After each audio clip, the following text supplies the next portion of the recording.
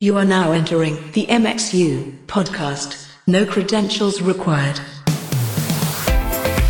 Well, hey, everybody. Welcome to episode 146 of the MXU podcast. I'm Jeff Sandstrom, and I am thrilled today to be joined by my good friend and longtime engineer, Harold Rubens. Harold, how are you today? Hey, man. Great seeing you. You too, Seeing man. you. It's a pleasure to be on there. It's actually quite an honor to be on here. Thank you. Been following you guys for a long time, and I think every time I get to see you guys, hopefully I can pass along how proud I am of just having friends that are just have kind of put their heads together and say, how do we make things better? What's our part? And actually taking action to do that. And you guys did that, and I've known you guys for a very long time, and just super excited to anyways, at least spend a little bit of time with you guys here. So Yeah, I love it. So for people who don't know you from other than maybe a post on Facebook or some of the forums or whatever, just give us a little bit of history, a little bit of background, how you got started, and, just a little bit about your life.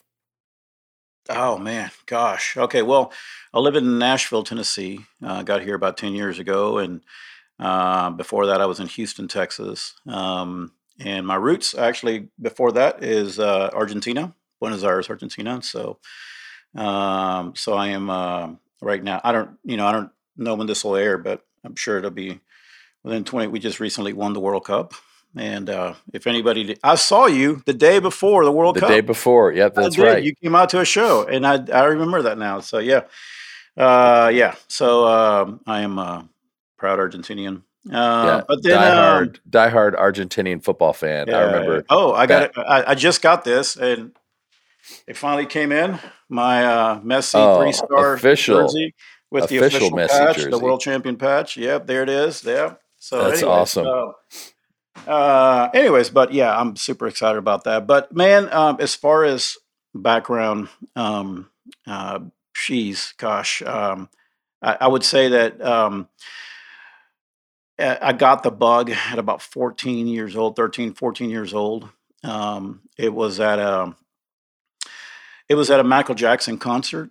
It was the Victory Tour, and Wow. I went there, and obviously it was all about Michael and all that. But I was in a position it was at the Astrodome, and it was something that I saw in this island of glowing gear in the middle of all these people, and I kind of asked the question, I wonder what's happening down there. And after the show, went down there, and I looked around. I was this wide-eyed kid, and I know now who it was. I didn't know who it was then, who I was talking to. It was a guy named ML ProSize from the LA company, Showco. But the point was, it's not what important what he said, is what he didn't do, which was he didn't shoo me away. He didn't get away from here, kid. He didn't do that. He took a time to answer some questions, and what I know is that transpired into me showing up at church later that week and recognizing a sound console. It wasn't ever in my radar. It was people that controlled sound or did anything tech back in, this would have been in 80, 84, 83, 84, somewhere in there. But that wasn't in my radar. And I went to church, and I started recognizing somebody that controlled sound and did that kind of stuff. And it drew me. And it really did. When I say drew me, something just kind of, I want to find out more. And then, in church, I asked, how do I gravitated to that area. I talked to somebody, and then I got involved and very early on. And that's the early days. That's how I kind of got the bug, and then got involved. And it was a large church. Everything in Texas is large. We were in Texas there, so I got involved early on in youth group. Started. It made sense to me running speakers and cables, and at that time I was helping. That made sense to me, and I found myself behind the board. And back then it was those PV consoles with the spring reverbs, and you learned. Yeah, then we all have to run into those. Careful if you ran into them, because you would get the the thunder, whatever, of the reverb. But Yeah, you might not. Once you get in there, you might not get out if you're you not might not careful. get out exactly. Yeah, it's going to be on there. But the man, the story. I mean, it's the story you hear. A young kid gets the bug and starts working in youth group and makes his way through big church, and one thing leads to another, and the church would do these big pageants, and then you start.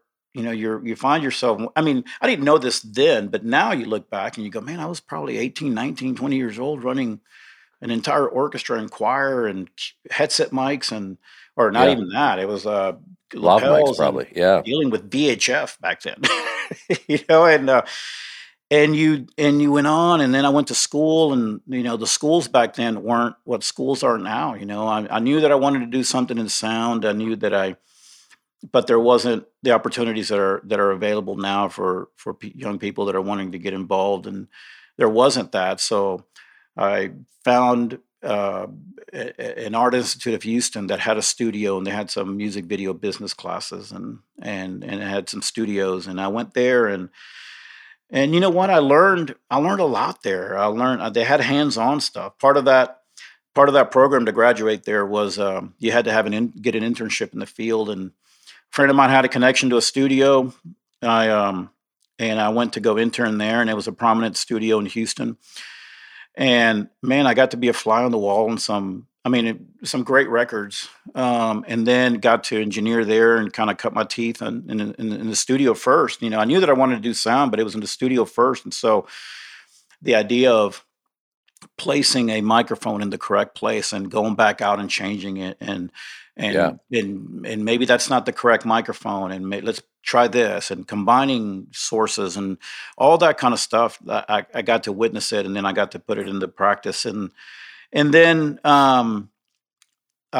graduated there. Had a stint in major market radio stations, and because I knew technology, I worked a lot on the broadcasting side of things, and um, did that. I worked in clubs for a while.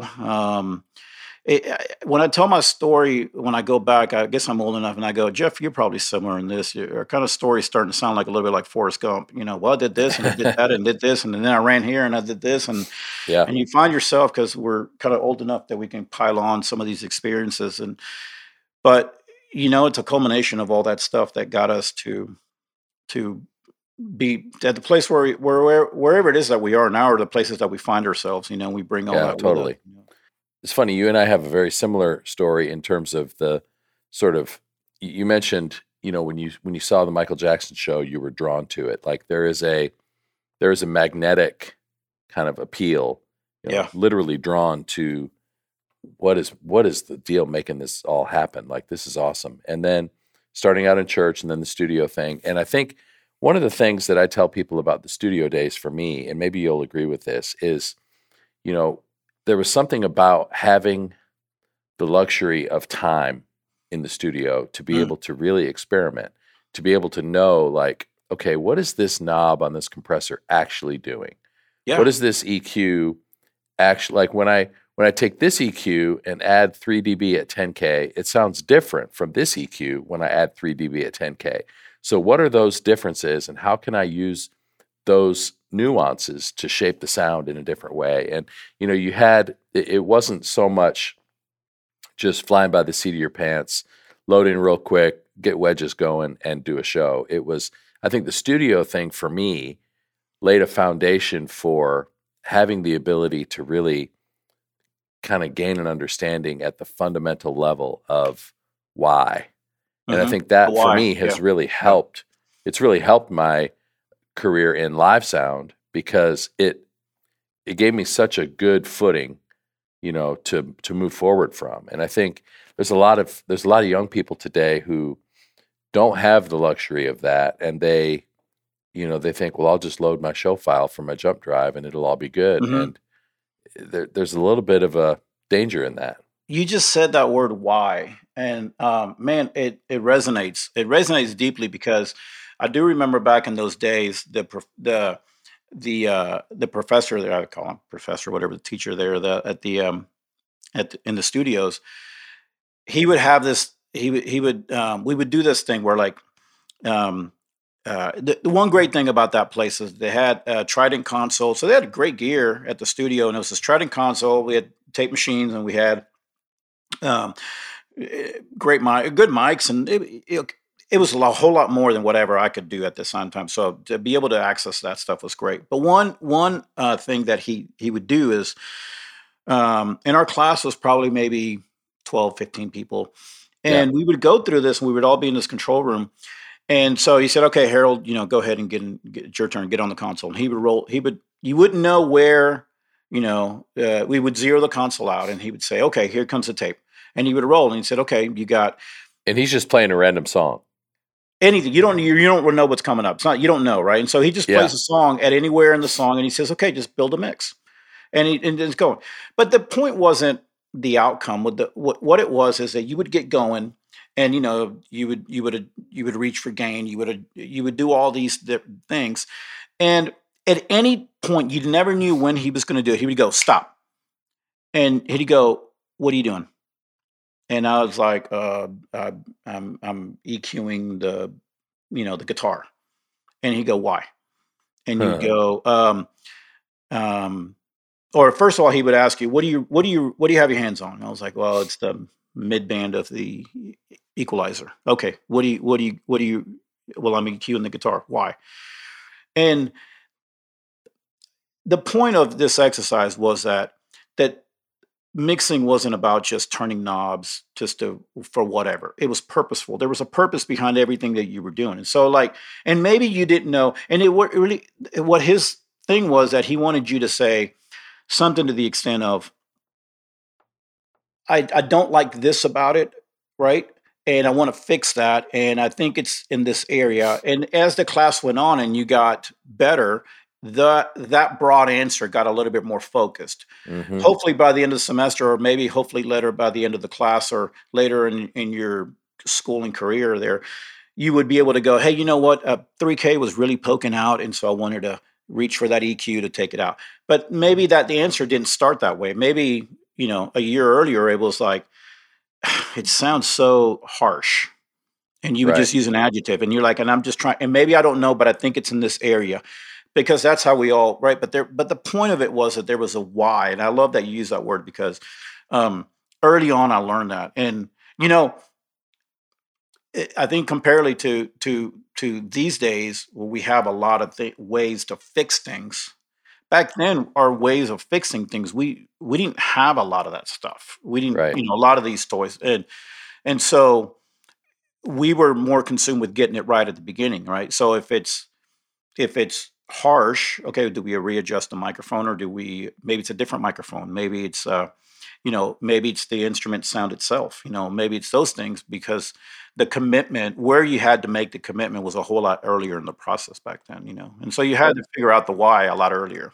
There wasn't so much of the idea of, "Oh, we'll just fix it later. We'll just record everything just unprocessed and dry, and then we'll just fix it in post." It's like, no, you had to record it right. Like, I remember, recording with EQ and compression, like recording to tape those settings. It wasn't that we were just relying on EQ and compression in the mix phase. Right. You had to get the tone right when it's going to tape. Correct. The other thing that most people who listen to this won't understand is the idea of editing. Back in those days, I mean, my first cut and paste was literally with a razor blade and a piece of tape. Oh yeah. When you cut, you're cutting. I remember the first time I was a second engineer in a session, and they were mixing the record, and I was kind of in the background. I was, so back then the second engineer was the guy that walked in earlier and aligned the tape machine, and right, and and you had to, like, okay, are we aligning to +6 or +9, or and how to get Dolby noise reduction down, and make sure that all this stuff that just do not even, it's not even our vocabulary now, not even a thing now. But no, I remember our machine at the studio where I was a Otari MX80 24 track, and we aligned it at +6 at 250, and that was that'll always stick in my head. So if you were using +6, you were probably using like what, like Ampex 456 tape, or you Exactly. could now. 456 and 499. Well, if you went to 499, you could hit it harder. You could hit that. You could get to +9. And for some of you guys that are listening, the harder you would hit tape, it would be like turning these days. Like you got that little fancy knobs of saturation. And, you get to like Right. turn up. It's like the drive. You Yep, get to hit tape your compression, man. tape compression. You get to hit your tape harder because at +9. And really, what +9 and +6 means just mean that +9 was actually 0, or you would put 0, but it's actually that you were sending +9 signal to it. So, anyways, the tricks that we did back then when we had, but yeah. So, Yep, but I you was get the occasional red light on the snare, the transients and stuff, but you didn't want to hit it too hard. But you had to find that magic sweet spot. That's funny, man. The things to think back at those times. But you know what? Again, it that where today it might be a just a click of a button, or it might be to be a little slider or a little knob on a screen. Like I consider myself fortunate that I could go, okay, I understand what that translates to, what it actually was doing. Again, it goes back to the why. It does. Because if you got it wrong, you knew it right away, and it was permanent. Like there was no undo. Well, so you had to experiment to know what is this doing it wrong. And when you said earlier about editing, I remember the first time I was they were in the mixing phase, and then the producer says, "Man, we should not have doubled the chorus. We need to drop back into the tag there." And he says, "Oh, man, what?" And the engineer goes, "Well, we can just edit that. We can just cut the chorus out."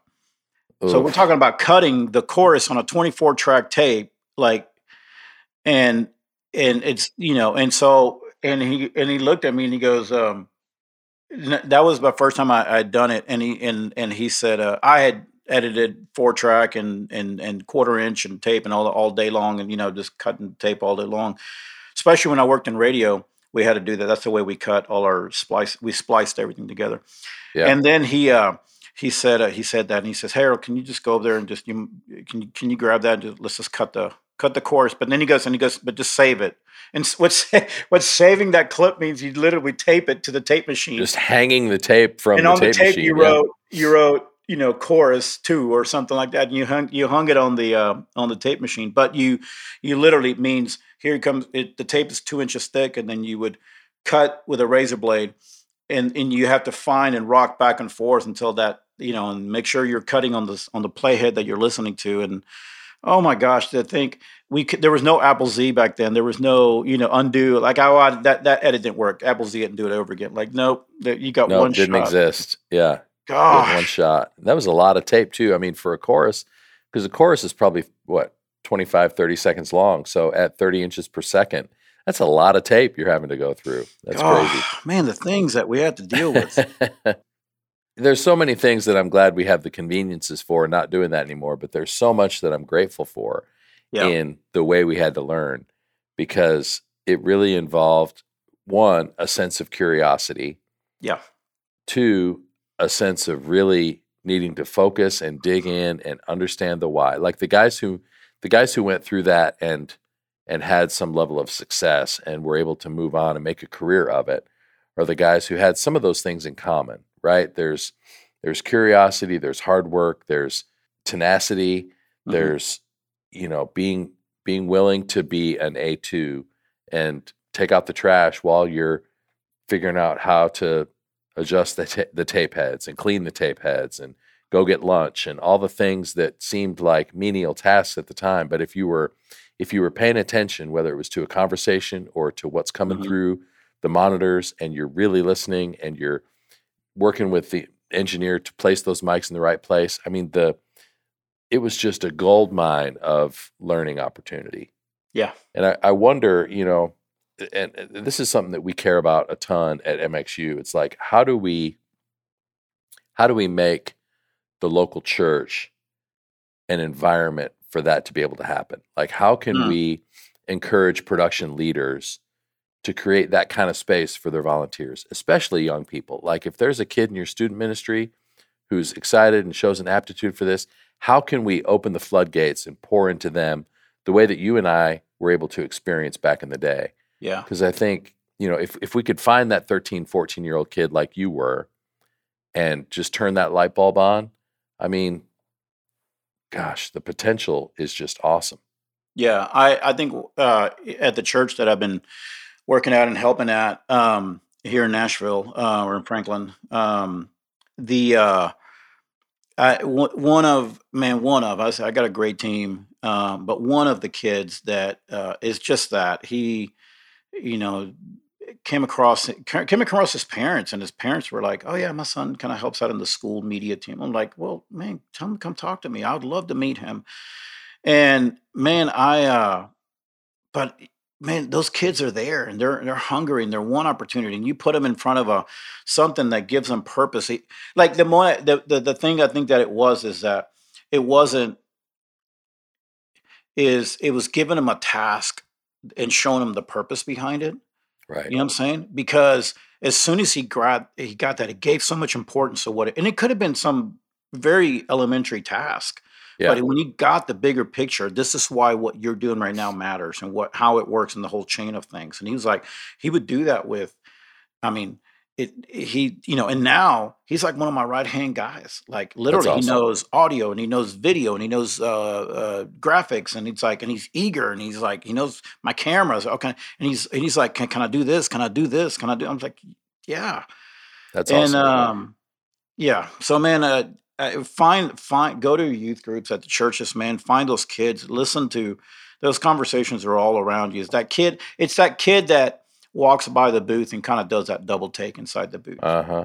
Like, hey, buddy, hey, what's going on? Hey, what's your name? Cool. What do you, like you got to notice this stuff, because most of the time that is at 13, it's very hard to find a kid that's going to walk up to you, Right. But if you, and I know I was that kid. It was hard for me to do that, and I think that's why I found a lot of identity, especially at that age group. And it set me for life, Yeah. Well, and you're right. When you attach a level of significance to the task, if they understand that it's important, if they understand the why, then they're going to be eager to show up next time, because they feel like they're contributing. They feel like they're a part of something bigger than themselves. They feel like there's, an aspect of helping to lead worship as part of this. And, hey, this can't happen without me. I mean, that's a really great place to be. So that's a good encouragement.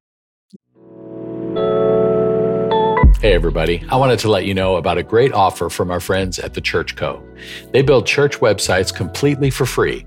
They will handle the migration of your existing website over to their platform and can even manage it for you ongoing. The Church Co. is a complete digital platform for churches, including websites, apps, giving, prayer, small groups, SEO, Google advertising, and more. Best of all, it's integrated with all of the major CHMSs like Planning Center and PushPay, to name a couple. If you're interested in upgrading your website and simplifying its management, use our promo code MXU to save 20% on your first 3 months. Thanks so much.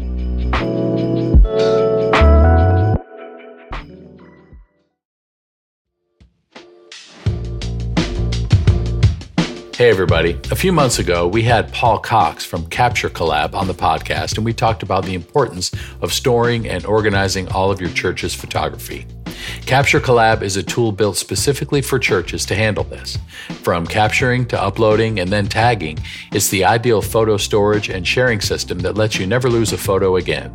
Imagine searching for photos of people in your foyer holding a coffee, and your library scoping down directly to photos meeting those specifications. If you're tired of sending out links and searching through folders, use the promo code MXU to save when you sign up for Capture Collab. Yeah. Okay, so let's move on. So from the radio days, where did that take you? Radio days, it kind of fast forwarded after that. So I got to radio, and then at radio, through a funny, he would know, but I was good at DJing, and the radio station was like, "Hey, we're going to start these Friday night broadcasts, and so you're going to be the DJ." And so I would. What kind of station was it? Country. Oh, that's amazing. You don't strike me as the country guy. But it was a great. I mean, again, one of those things where you just kind of go and you look back at your story and you kind of go, how was I in the middle of that stuff? Because So that this was the radio, early days of new country, like, okay, Randy well, Travis okay. and all those guys. Well, I'm literally about to tell that story because this was KKBQ FM in Houston, and they were the program director was a guy named Dean Hallam that worked there, and I mean, he broke so many artists, Tim McGraw, trying to think, Terry Clark, Clay Walker, Mark Chestnut, like so many artists that like he found and in that world, and man, that they were just like local and smaller regional artists, and he said, man, I hear something, and made a path for them to get on, major country radio station. And that station was a Billboard magazine station of the year for 2 years in a row. And I was somehow part of that world. Um and but so I would DJ. Okay. Well, then I was DJing for the station, but then I was like, hey man, I could go and make some money as well with DJing. And so I went out and bought some recording gear or some DJing gear, and I went and bought Hmm. speakers and turntables and whatever, all that stuff. And wouldn't you know that the guy I go by, this is where you kind of see God orchestrating these paths, and you can only tell when you tell your story backwards, right? When you go back and Right, revisit totally. stuff, you kind of see that stuff. But like the guy that was there helping me was a guy that had gone to our church that I was kind of, so I would spin records up until 2 o'clock in the morning, last call. I would go, and by the time I got everything out of club, closed everything down, it was like 3 o'clock in the morning. I would drive across town. This is in Houston. And then I would go and fall asleep in my car in the church parking lot because we had to be there at 6 o'clock in the morning for Sunday morning sound check and everything. And then I would run sound at this church. Um, and this guy ended up working. He worked at the place that sold speakers and all that stuff, this company. And then he was at the church and he said, I recognize you. Anyways, this guy goes on to one day come up to me. He says, hey, I'm leaving the church. I got this other job and I want to get your information. Okay. Back then, we didn't have cell phones, right? So I gave him my, if you remember, Jeff, my pager number, Oh, my absolutely. little beeper. And so, well, one day it goes off with this number. I call this guy, and it's him, and he's like, "I got a job at Second Baptist Houston, and which is a large church." And then in the '90s, this would have been 93, 94, somewhere in there.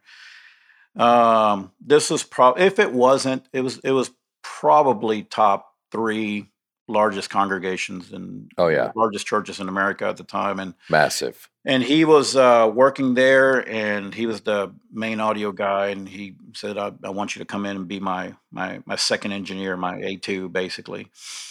And which meant I did help them on Sundays, but then I mixed like youth services and all that stuff. And I came in, and that started Second Baptist Houston. And 6 to 8 months later, he comes to me and he says, "Hey, I just want to let you know I'm resigning, and and I'm going to tell him that you need to be the guy." And so here I am at 24 years old, and Wow. I'm in the director of audio at Second Baptist Houston. And that was that. I mean, that was a big leap in life because the console there was an Amic Recall, large format Yeah. console. The level of mics that I had, what was the sources that were coming at me? It might have been probably a 50-piece orchestra with like 200 voice choir, 300 voice choir. I would have the Amic Recall in front of me, and then I would have on the side, I would have another 32, 40 channel other cons. I think it was like a Mackie 8 bus or something like that. Like it was Yeah. sub mixing orchestras. And I mean, and you got to remember, I'm 24 years old and falling into this, and everything was big. The Christmas deal, the 4th of July stuff, the Easter stuff, everything was just humongous. And I was the guy in charge, there at that time. And time about learning by trial by fire, because it was figuring out. And you know what? Back then there wasn't. First of all, there wasn't social media, and there wasn't the communication with other churches that is Right. now. And so it wasn't like we would call, hey, what are you guys doing over there? Like, I didn't even know about like other places like a Willow Creek or something like that. That was like another big church in the area. I mean, I remember when the first time that they were saying, "Hey, we're going to do another campus. We're going to move. We're going to do another church." Like they were like one of the early on came up with that phrase, "One church, two locations," or something like that. And it was like, Yeah. we're going to build a campus out west. And I remember early on, like, okay, well, who else is doing this? Well, Saddleback was doing like within their property. They were doing these multiple little venues within their property, but it's not across the city. Okay, Jeff, I don't know. Were you at North Point back then? Yeah. Yeah. Back in the early days of North Point. So Yeah. back then, I think you guys were doing the worship center back to back. Right. So North Point, the building was built in about 97, 98, and very quickly because of the growth, they had to figure out how to get more people in the room. The Yeah. auditorium was 2,300 seats, but it was, there was a limit. And so basically they had a common backstage where the amp room was, and then they Okay. expanded the building out to build a mirror auditorium on the backside. So basically they just blew out the back of the building and built a second auditorium that was kind of a mirror of the first. Okay. But And yeah, you were there back in the mid-90s? oh yeah. Gosh, man, I wonder if you and I even talked on the phone back then. I don't even know. But I remember there was we knew about North Point having done that, but again, there wasn't a church that we knew of that would say, "Hey, we're going to go to a whole nother location and still call Right. it one and be like this multi-campus." Like there wasn't stuff. I mean, Lakewood wasn't what Lakewood is now. Like they were a smaller church back then. And there was um, um, Charles Stanley's church. Right. For First Baptist Atlanta. It was like, okay, well, Harold, here we go. And how do you do multi-campus and send and try to send videotapes and sync that kind of stuff back and forth and over modems and oh my gosh, trying to figure that stuff. But and I was 24, 25, I think at that time, and we were trying to, early days of trying to figure that out, and it was exciting. And man, along the way, I met a band that came out of that church that was formed inside of Second Baptist, and they were the kind of the youth college band, and it was a band called Caedmon's Call, and that Oh was man, now you're talking. that was mid. And we actually came. I think we played at North Point. There was it a Thursday night service or Tuesday night, Tuesday night service. 7:22. That's what it is. That's what it is. And then why I remember it is because we were actually playing at some church down the street or some venue down the street, and they said, "Okay, we're going to go sound check it," and they were going to go and surprise everybody at 7:22. And I think who was the preacher? Was it Louis? Louis Giglio, yeah. Louis, yeah, and he has a long history back with Caedmon's, and so knew them back then in the early. I mean, even before it was Passion. And we came in and we played and surprised everybody, and it was just like, okay, and then now go back and literally play and leave and go do a show down the street at a theater or somewhere. So, but we started with that band, and again, we were young and trying to figure out, we're all the same age and trying to figure that out and start touring. And their first record, national record, blew up, and so it catapulted them to like bigger stages and bigger venues and bigger things. And we were all young and figuring that out. And because of that, then I got involved with other bands as well at the same time. I did a long stint with Caedmon's Call. In fact, I just did the 25th anniversary reunion shows with them. That's awesome. Long history with Phillips, Craig, and Dean in their big days when they were touring. I had a long history with Brooklyn Tabernacle Choir when we would do the huge arena and stadium shows. Gosh, and so many bands that I just, yeah, I'm grateful for all those relationships and still call them all friends and love to sit and chat with them. And now, man, the time I got to spend with that, it was funny. I toured for a long time. I kind of had two stints in touring. It was like 90 something to like mid 2000s. And then I kind of said, okay, that's it.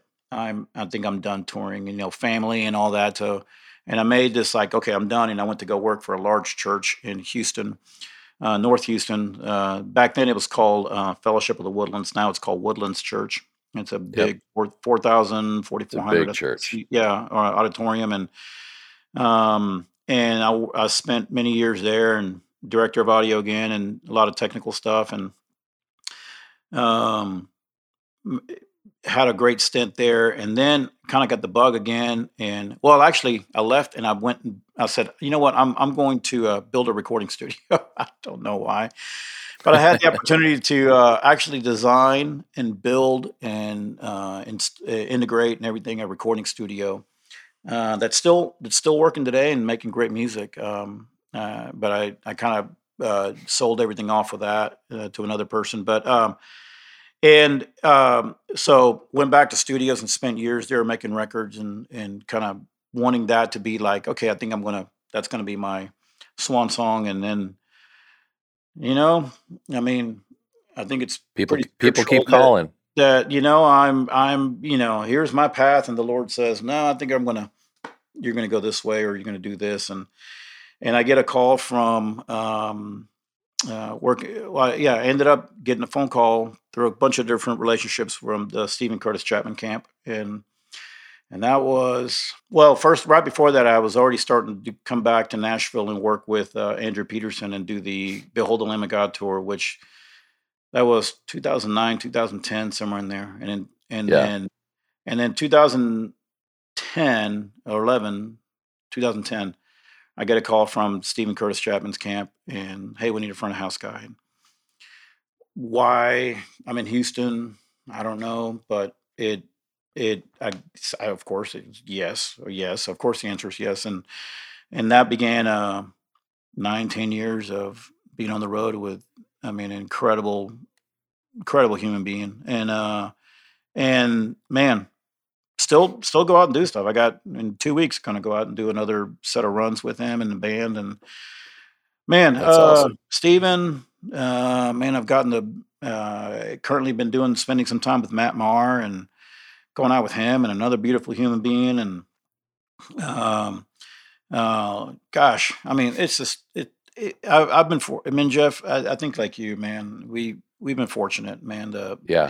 The artists that have been on the stage when we've been on the faders, and I 100%. just love that we've had some role in helping amplify those voices and help those messages and whatever God has put on them to say, and that we've been the ones at least that got in the call to bring that fader up, Absolutely. So So, for those of you who haven't seen and heard the Andrew Peterson Behold the Lamb of God tour, you got, I don't know, a few months from now, it's going to be rolling again, and you got to go. It's one of the best musical experiences of the holiday season I can imagine.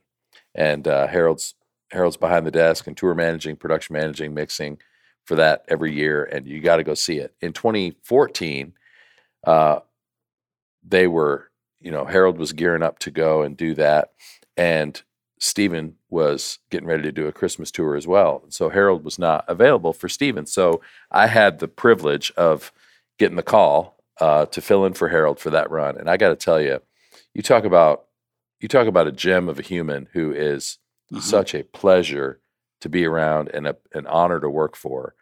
Man, my times that I've been out with Stephen have just been some of the best. Like he yeah, is just awesome. So I'm with you. Like the sense of gratitude and the sense of just humility that, gosh, I get to help kind of facilitate these moments yeah, live. It's a joy. That's part of what makes it hard to say, okay, I'm coming off the road, because when you get those calls, it's like, yeah, but I want to be able to be a part of this because it's so exciting, and the way it touches people, and to be the person who's responsible for kind of translating what's happening on stage through the speakers. It's like, man, you mentioned earlier, it's like you got the bug. It is a bug. It's yeah, almost like a drug at times to go, okay, I get to help facilitate this environment for people. It's awesome. yeah, absolutely. When I think when the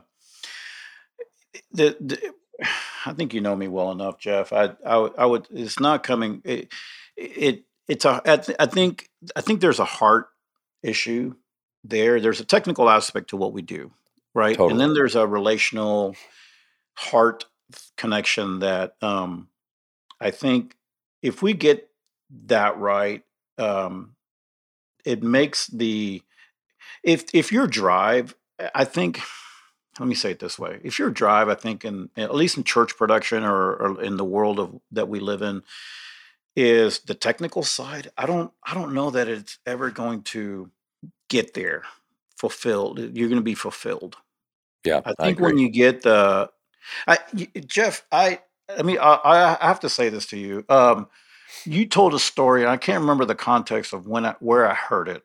I don't know if it was on a podcast. I've heard you tell the story a couple of times, and I've heard other people tell the story too that you said, but it hit me because I identified with it so much. And you tell the story of and forgive me if I didn't give you. I know that I've given you credit every time I get to tell the story, so it's definitely you. But it's the story that you tell that you said you were I think you were working with Chris Tomlin, and you were behind the desk, and you're watching people file in, and um, you identified. I think it was and I'm paraphrasing this, so you can kind of clear this up as you go, but the point is that you saw a gentleman there kind of with his arms crossed, and you kind of Yep. assessed that he probably got dragged there. He probably had ended up there as somebody, but he clearly wasn't excited to be there as the partner he was with, right? Kind of deal. Yeah, And his wife was a huge K-Love fan or yeah, there something, you and go. Okay, she dragged him to the there you go. concert. So,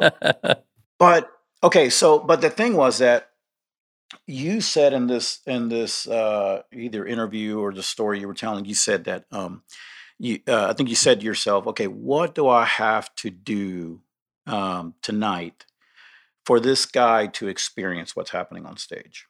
Yeah, And I love that because um, it's such a missional statement. Like if that is how we should approach every decision. Like that's the ultimate mission that we're on, right? Like, and that puts everything in perspective, right? yeah, Like, because it's at the end of the night, it doesn't really matter how great the snare sounds or right. that reverb tail or that.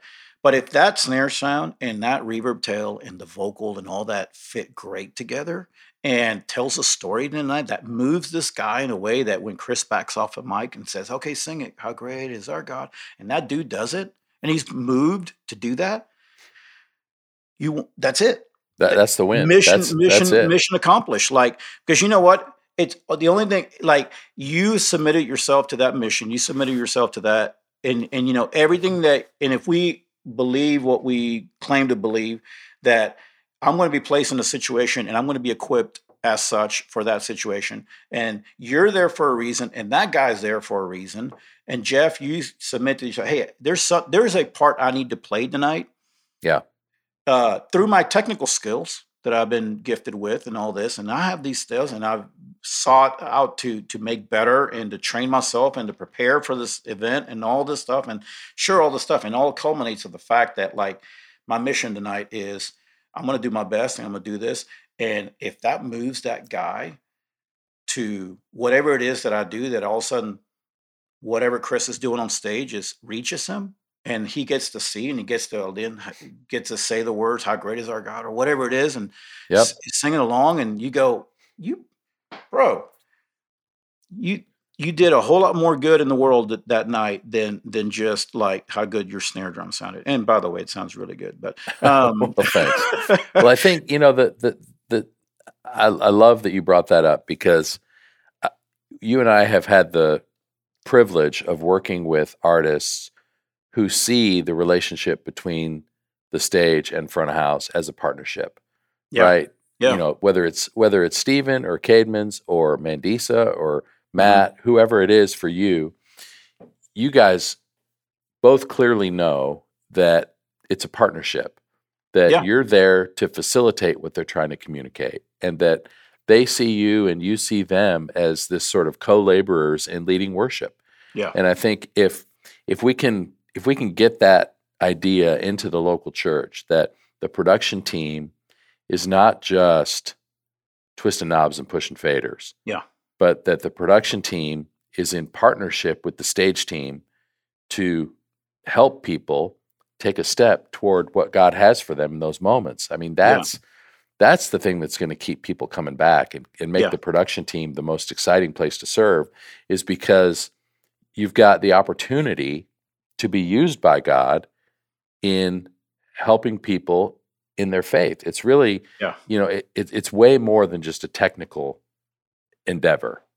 Yeah. As important as the technical is, it's like, man, the technical, once you get muscle memory, once you get it under your fingers, once you understand the technical, it's got to take a back seat to the mission. Well, it actually helps to when you it helps place the drive that you have for the technical excellence in the right perspective. Yeah. And back to what we talked about earlier, the why. Like, why do I need to be better at what I do at my craft, or why do I need to why do I need to continue to make it better, or maybe seek better gear, or not, or actually educate myself more, or why all these things, so that when these moments arise, it gives purpose to what it is that why we're doing this stuff, Yeah, and totally. and whether you're in church or whether you're serving maybe not at a church, it's the same thing. There's always a, Yeah. a higher purpose that, I mean, how how unfulfilling would it be if, our quest was to be like that the world needs one more great engineer, Right. like I don't know that would be there, but if that's the vehicle that, Jeff, you're excellent at what you do, and if we believe that was it for us, right? That now I'm a great engineer and I get to, go do cool things because I'm a great engineer. I mean, what does Yeah. that serve? It doesn't serve anything. But if It's you pretty being empty. but if you are a great engineer, and those relationships that you form because of audio bring you in different places to different situations, and then you get to be kind and loving and caring, and you give to others and you love other people well, and that you give yourself to the higher mission of the day and all the stuff by doing those, all of a sudden, like, it takes on a whole different story.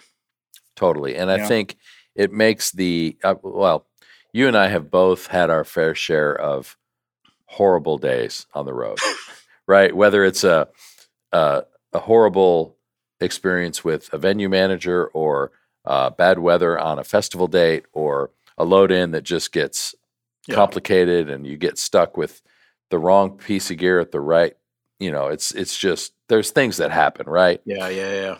But this attitude and this perspective makes all those things a lot easier. Yeah. Because at the end of the day, if you can be in the middle of the show after a horrible day and you can remind yourself, oh, wait, this is a whole lot bigger than just this circumstance. This is about a lot more than just what happened today. This is Yeah. missional. It makes it easier to tolerate. Absolutely. Absolutely. Yep. So we got to spend a few minutes talking about a couple of your social posts of late. I Oh think they're boy. kind of related, but it kind of relates to this idea, right? Why don't you remind everybody kind of what you were questioning? Because I remember I opened Instagram or Facebook a couple weeks ago, and there's a picture of Harold, and he goes, "I've been thinking," and I thought, "Oh, this is going to be good." So, what have you been thinking about? Well, okay. Just to catch everybody up, I think what you're referring to. So, a number of weeks ago, what's funny about this stuff is honestly, I think they turn into things, and I really don't. That's not the intent behind them. It's literally just me saying, "Hey, this has been on my mind, and I wonder." And it's usually related to some situation that I was just in, or something I came Yeah. across. And so, one of the ones that you're referring to was one that said, "Oh gosh, I wonder how many decent sound systems have been discarded or replaced because to the skill level or lack of skill level of the people that are driving it, and Yeah. then I said on the flip side, I wonder how many great people have been discarded because of an Mm. inferior sound system, and man, that opened up that struck a hornet's nest. And what's funny about these posts is that I usually post them on Facebook or Instagram, and just because it shares, but then and people reply, and people will do emojis or whatever else. Great, okay, but what you guys don't see is the number of probably twice as many DMs and text messages that I'll get. There are people that won't post on social media but will try to communicate with me either on DMs or on that, and those are usually a lot more colorful than Yeah. than what's on social media. And then there was another post that I did a few weeks before that was something about um, it. I think the question was paraphrasing it, but it's how much of the responsibility to make the performance. And I think on that one it was I had the word performance was in quotes to kind of bring emphasis to it, but how much of the idea of the responsibility um, to make the performance better rest on the engineer or the Yeah. mixer, and the idea behind it was, I just had been in a season where either conversations or things I've read or um, maybe a situation I was in where um, maybe the performance on stage wasn't great, Hmm. and somehow it was, I felt, or like I said, some of these are my experiences, some of these are also conversations, but that the responsibility to try to up that performance was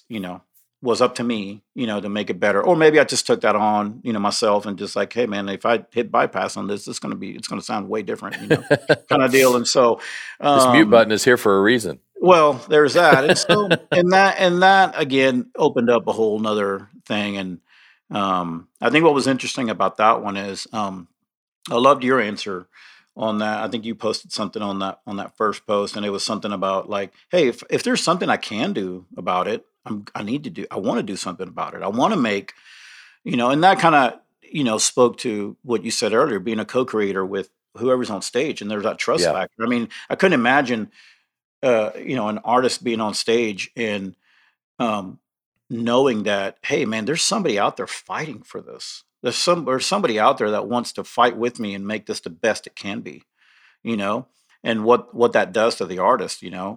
And That's so there was great. a number of posts that were like that, but then there was other ones that were like, oh man, screw that, man, turd in, turd out, like you can't polish a turd. And there was these guys, and what was interesting is that when you went to a lot of these people I don't know, but I would click on some of the more colorful posts, and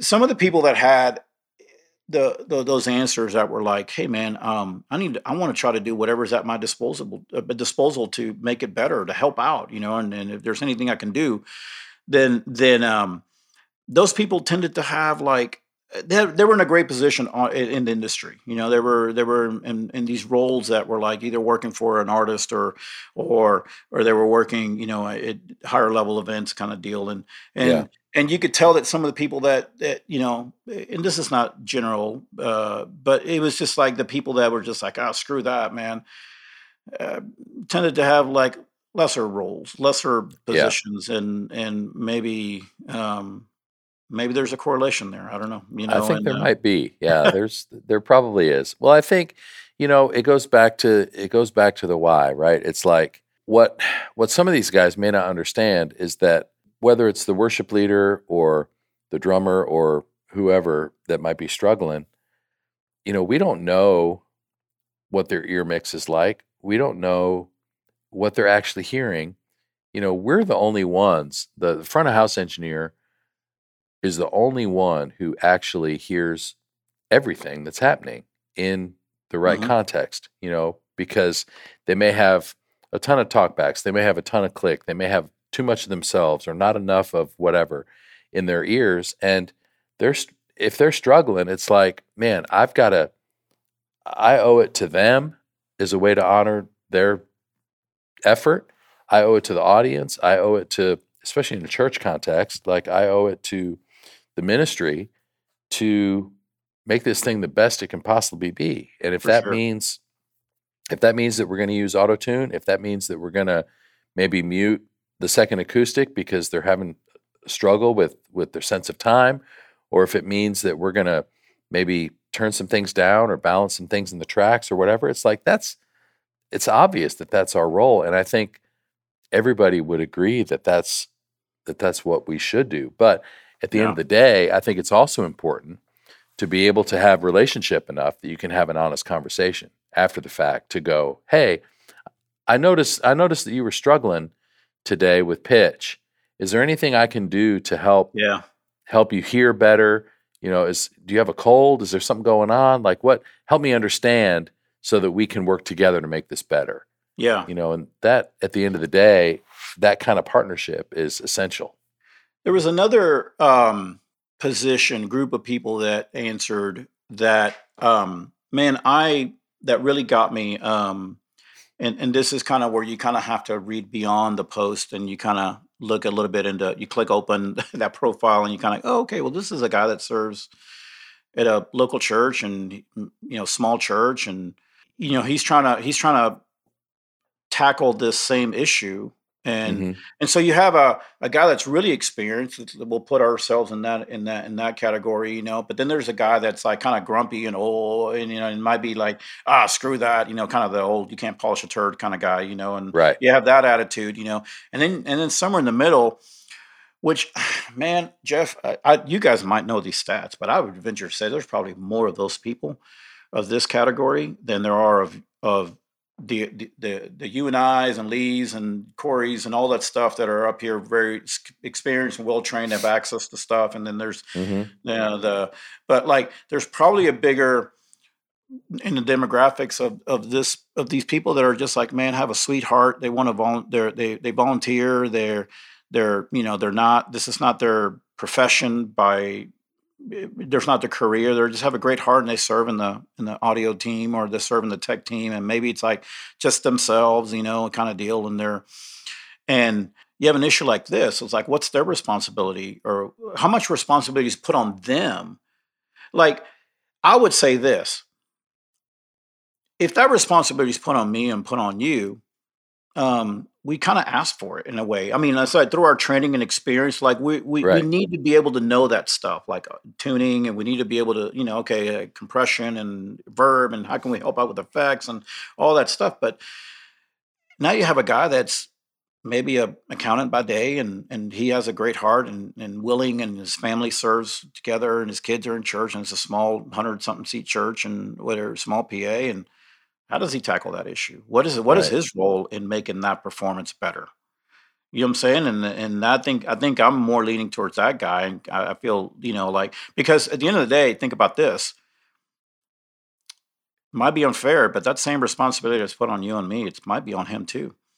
And the standard that, like, oh, what's a tuned vocal sound like, or what's a compressed vocal sound like, and what's this, and how does that help the overall performance, gets put on him, and he has no clue how to, nor the tools to accomplish that, and how do we come alongside that guy and build that guy up, and and That's a massive deal, and I agree with you. I think that those churches and those situations are by far the majority of churches. And so I think that's a big reason why we created tools like what's in MXU. Not just the training videos; those are really important, but also the tools for just the community part and the leadership development part, and being able to kind of walk people through a process in their development so that they're not just sort of hunting and pecking through random videos, but there's a strategy around development.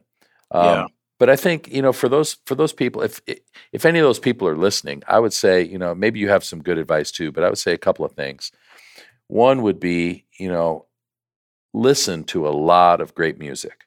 Like try to develop a sensibility for what a balanced mix should sound like.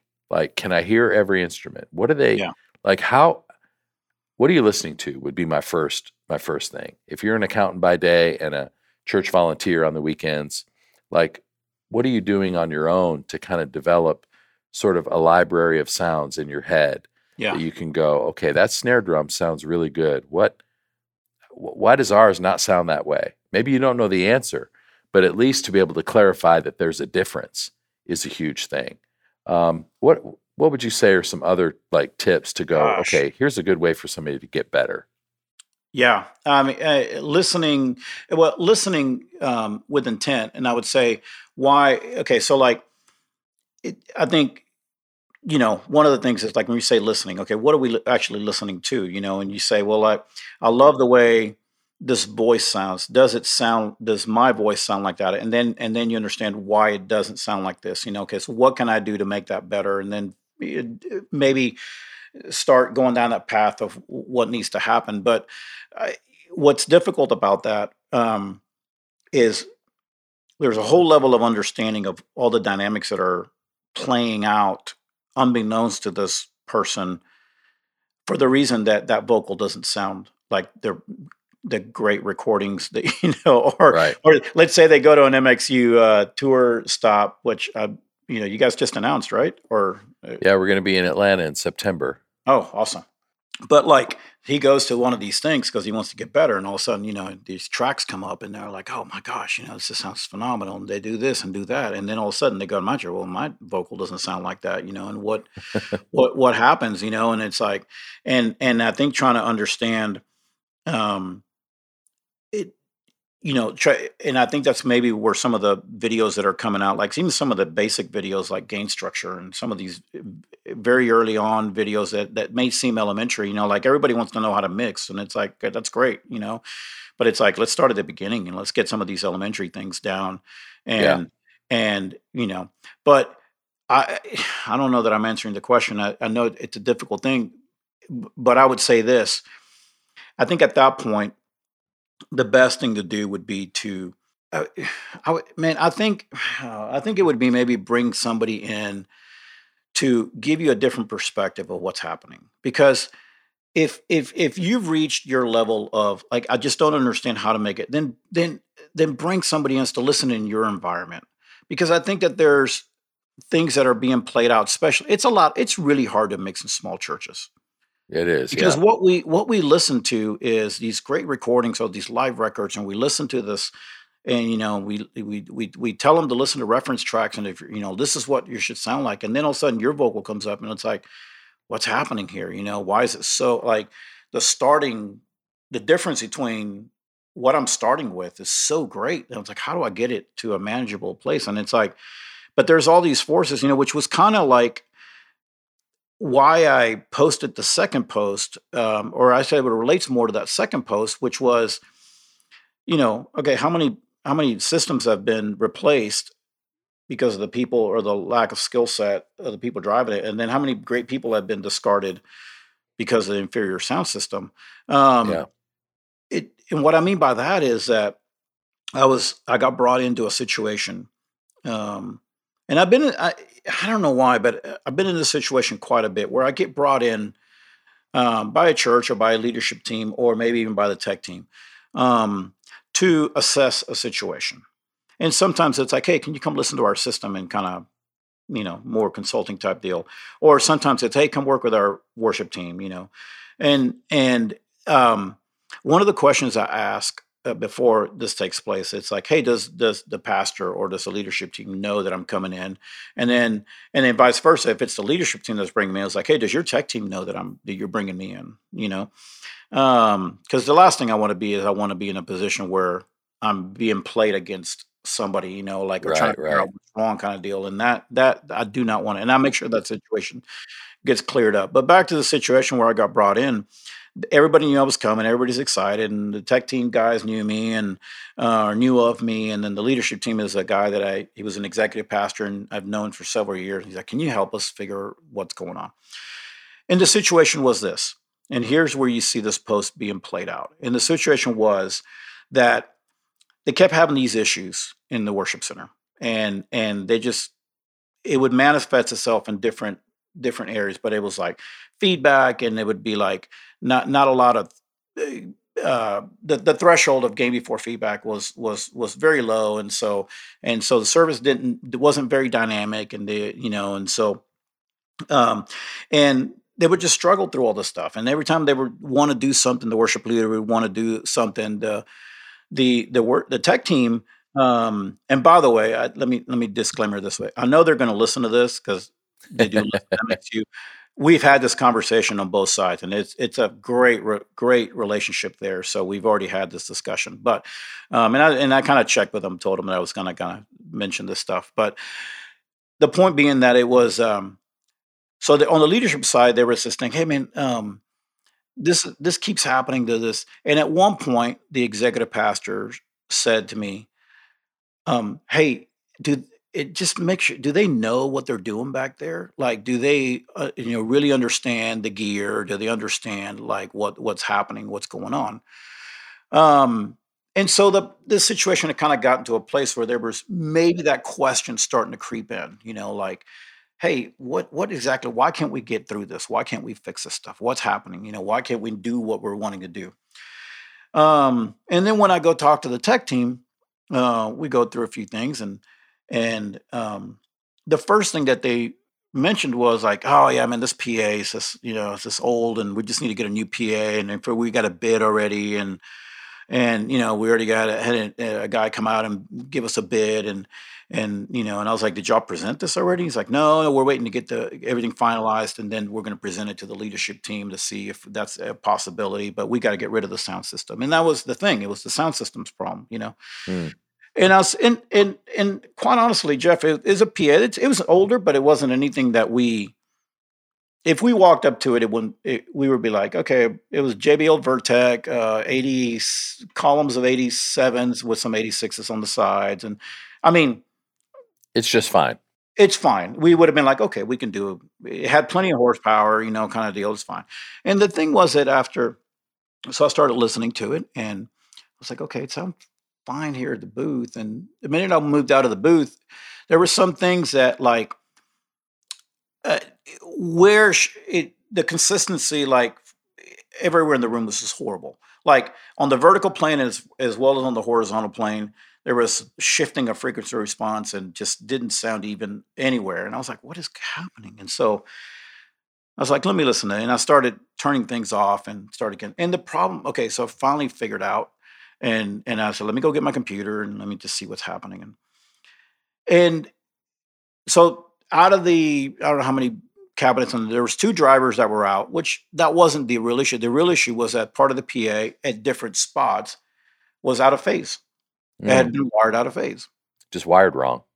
Yeah, and so like we discovered, I was like, hey, who integrated this? But yeah, well, that's so many years ago, and then this person came in to do this, and these amps got replaced, and so it was a long history of fixes, and so we couldn't really track it down. But the point is that there was these forces that were being played out that was happening, and the audio guys just didn't have that extra know-how or that extra skill set to know that was happening, to be able to identify it, and so what they knew how to do was just kind of deal with it, and so if they would EQ something at front of house, then it sounded different somewhere else, and it was causing some issues on stage with stuff folding back from the PA on stage and all kinds of things. And so then it raised all these questions. Well, the PA's got to be bad, and we've got to, so here is probably the church was going to launch into this, hundreds of thousands of dollars to replace a PA,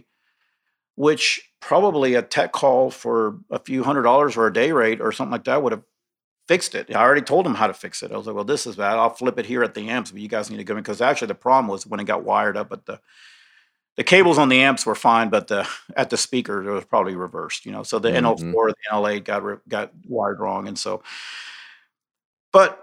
so I fixed it and then retuned the rig, and it was tons better, and it's more even and all that stuff. But for years they've been dealing with these problems, and nobody knew what it was, and the great, incredible communication from the stage and leadership and everything.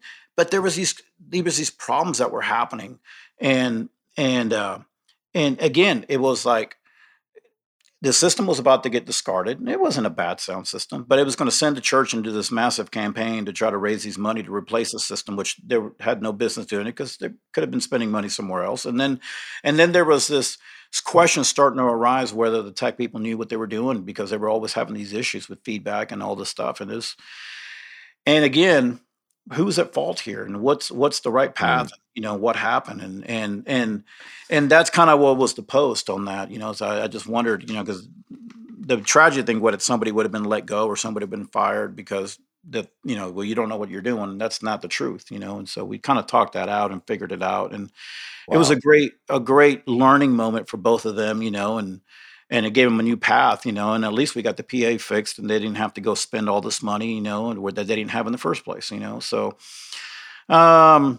anyways, that's a huge lesson. I mean, I think there's a lot to be taken from that, because I think that kind of situation happens all the time. So it's like, how do we maintain open and honest lines of communication? How do we, maybe as the tech team, admit what we don't know, admit when we need help, and really kind of use that. The first line of defense is maybe, okay, who do we know that we could bring in to help us figure out what's going on? Because the problem is, when both sides make assumptions, that's when people get in trouble. So it's like, okay, let's not assume. Let's just bring in somebody who knows. Yeah. How do you identify that line of that you don't know what the problem is? Like, hey, I'm not sure what's happening here. And like, there's a big moment. That's a big moment, and there's got to be trust. Like, I mean, I couldn't imagine a tech team or a tech director or something like that, and having to get to a place where he admits to the leadership, I don't know what the problem is, and I need help here. That's a big mature moment. And willing to go there, and is their relationship safe enough that that there's not worry of being let go, or I have to have the answers. I'm the guy in charge here. Or how am I going to be viewed if I don't know the answer? And then being able to bring in somebody who's not biased, and the answers, we just need a new sound system. Maybe it's just fixing the one you have and maximizing that. And sometimes it could be that you do need a new sound system. You've outgrown the one that you have, but absolutely. Just to assume that that's going to fix every problem is where it gets dangerous. Yes. But I think having the humility and trust and level of, honor from both sides to go, hey, I'm at the end of my skill set here. I hope that I've tried to serve this ministry in good faith, and we've done a great job. But man, there's something here that it's beyond my scope, and so we need some help. I think leadership is going to honor that. They're going to go, you know what? That's a big move. That takes a big man to admit that they don't know everything. And that same attitude is what needs to, I think, going back to our other example of the gentleman that, or lady or whatever, that, that's got a great heart in serving in the tech booth. And this is not their profession or their drive. They're just a willing heart, but they're wanting to get a better result. And that's kind of, I think that's the thing of like saying, hey, I don't know that I can know how to get it any better. And there's these things that I just don't understand. And to being able to reach out and either to bring somebody into your environment and say, what are we doing here? On a more private deal, or definitely reach out and do the tools many of those tools that you guys provide, the videos and the tours and the stuff you guys do at HQ and all that stuff. That's valuable, the way you guys serve this community. Well, there's people like you, too, that people can reach out to. So in that regard, what's the best way for people to connect with you? If they go, you know what, I'd love Harold to come and listen to our PA and tell us what we're doing wrong. Oh, gosh, man. Well, socials, for sure, at Harold Rubens, either Facebook or Instagram. I really don't do Snap or Twitter or what's the new one? Thread that's coming out? Whatever. I don't know that. So I don't need another one. I'm exactly not going to download it. Yeah. And then just a normal email, hrubensaudio@gmail.com. That's probably awesome. the best, But man, I love what you guys do, and anytime that I've said it to you guys, be part of that, or anybody wants to reach out, I'd love to help and be part of it. Awesome. Solution. Well. I feel like I could sit here and talk to you all day, but I don't want to take any more of your time because we've been here for over an hour. So it's been a great conversation. I love hearing the stories, and I love just you and your heart for the church and your heart for the artists that you work with, and that Argentinian passion just comes out in everything you do. So we got a great next few years with football that's here awesome. in the United States, man. I love it. So. Yeah, that's cool. Well, Harold, it's been an honor to have you, and we'll have to do it again. I'd love to continue the conversation. Absolutely. All right. Awesome. Peace, guys. Thanks, bro. Take care.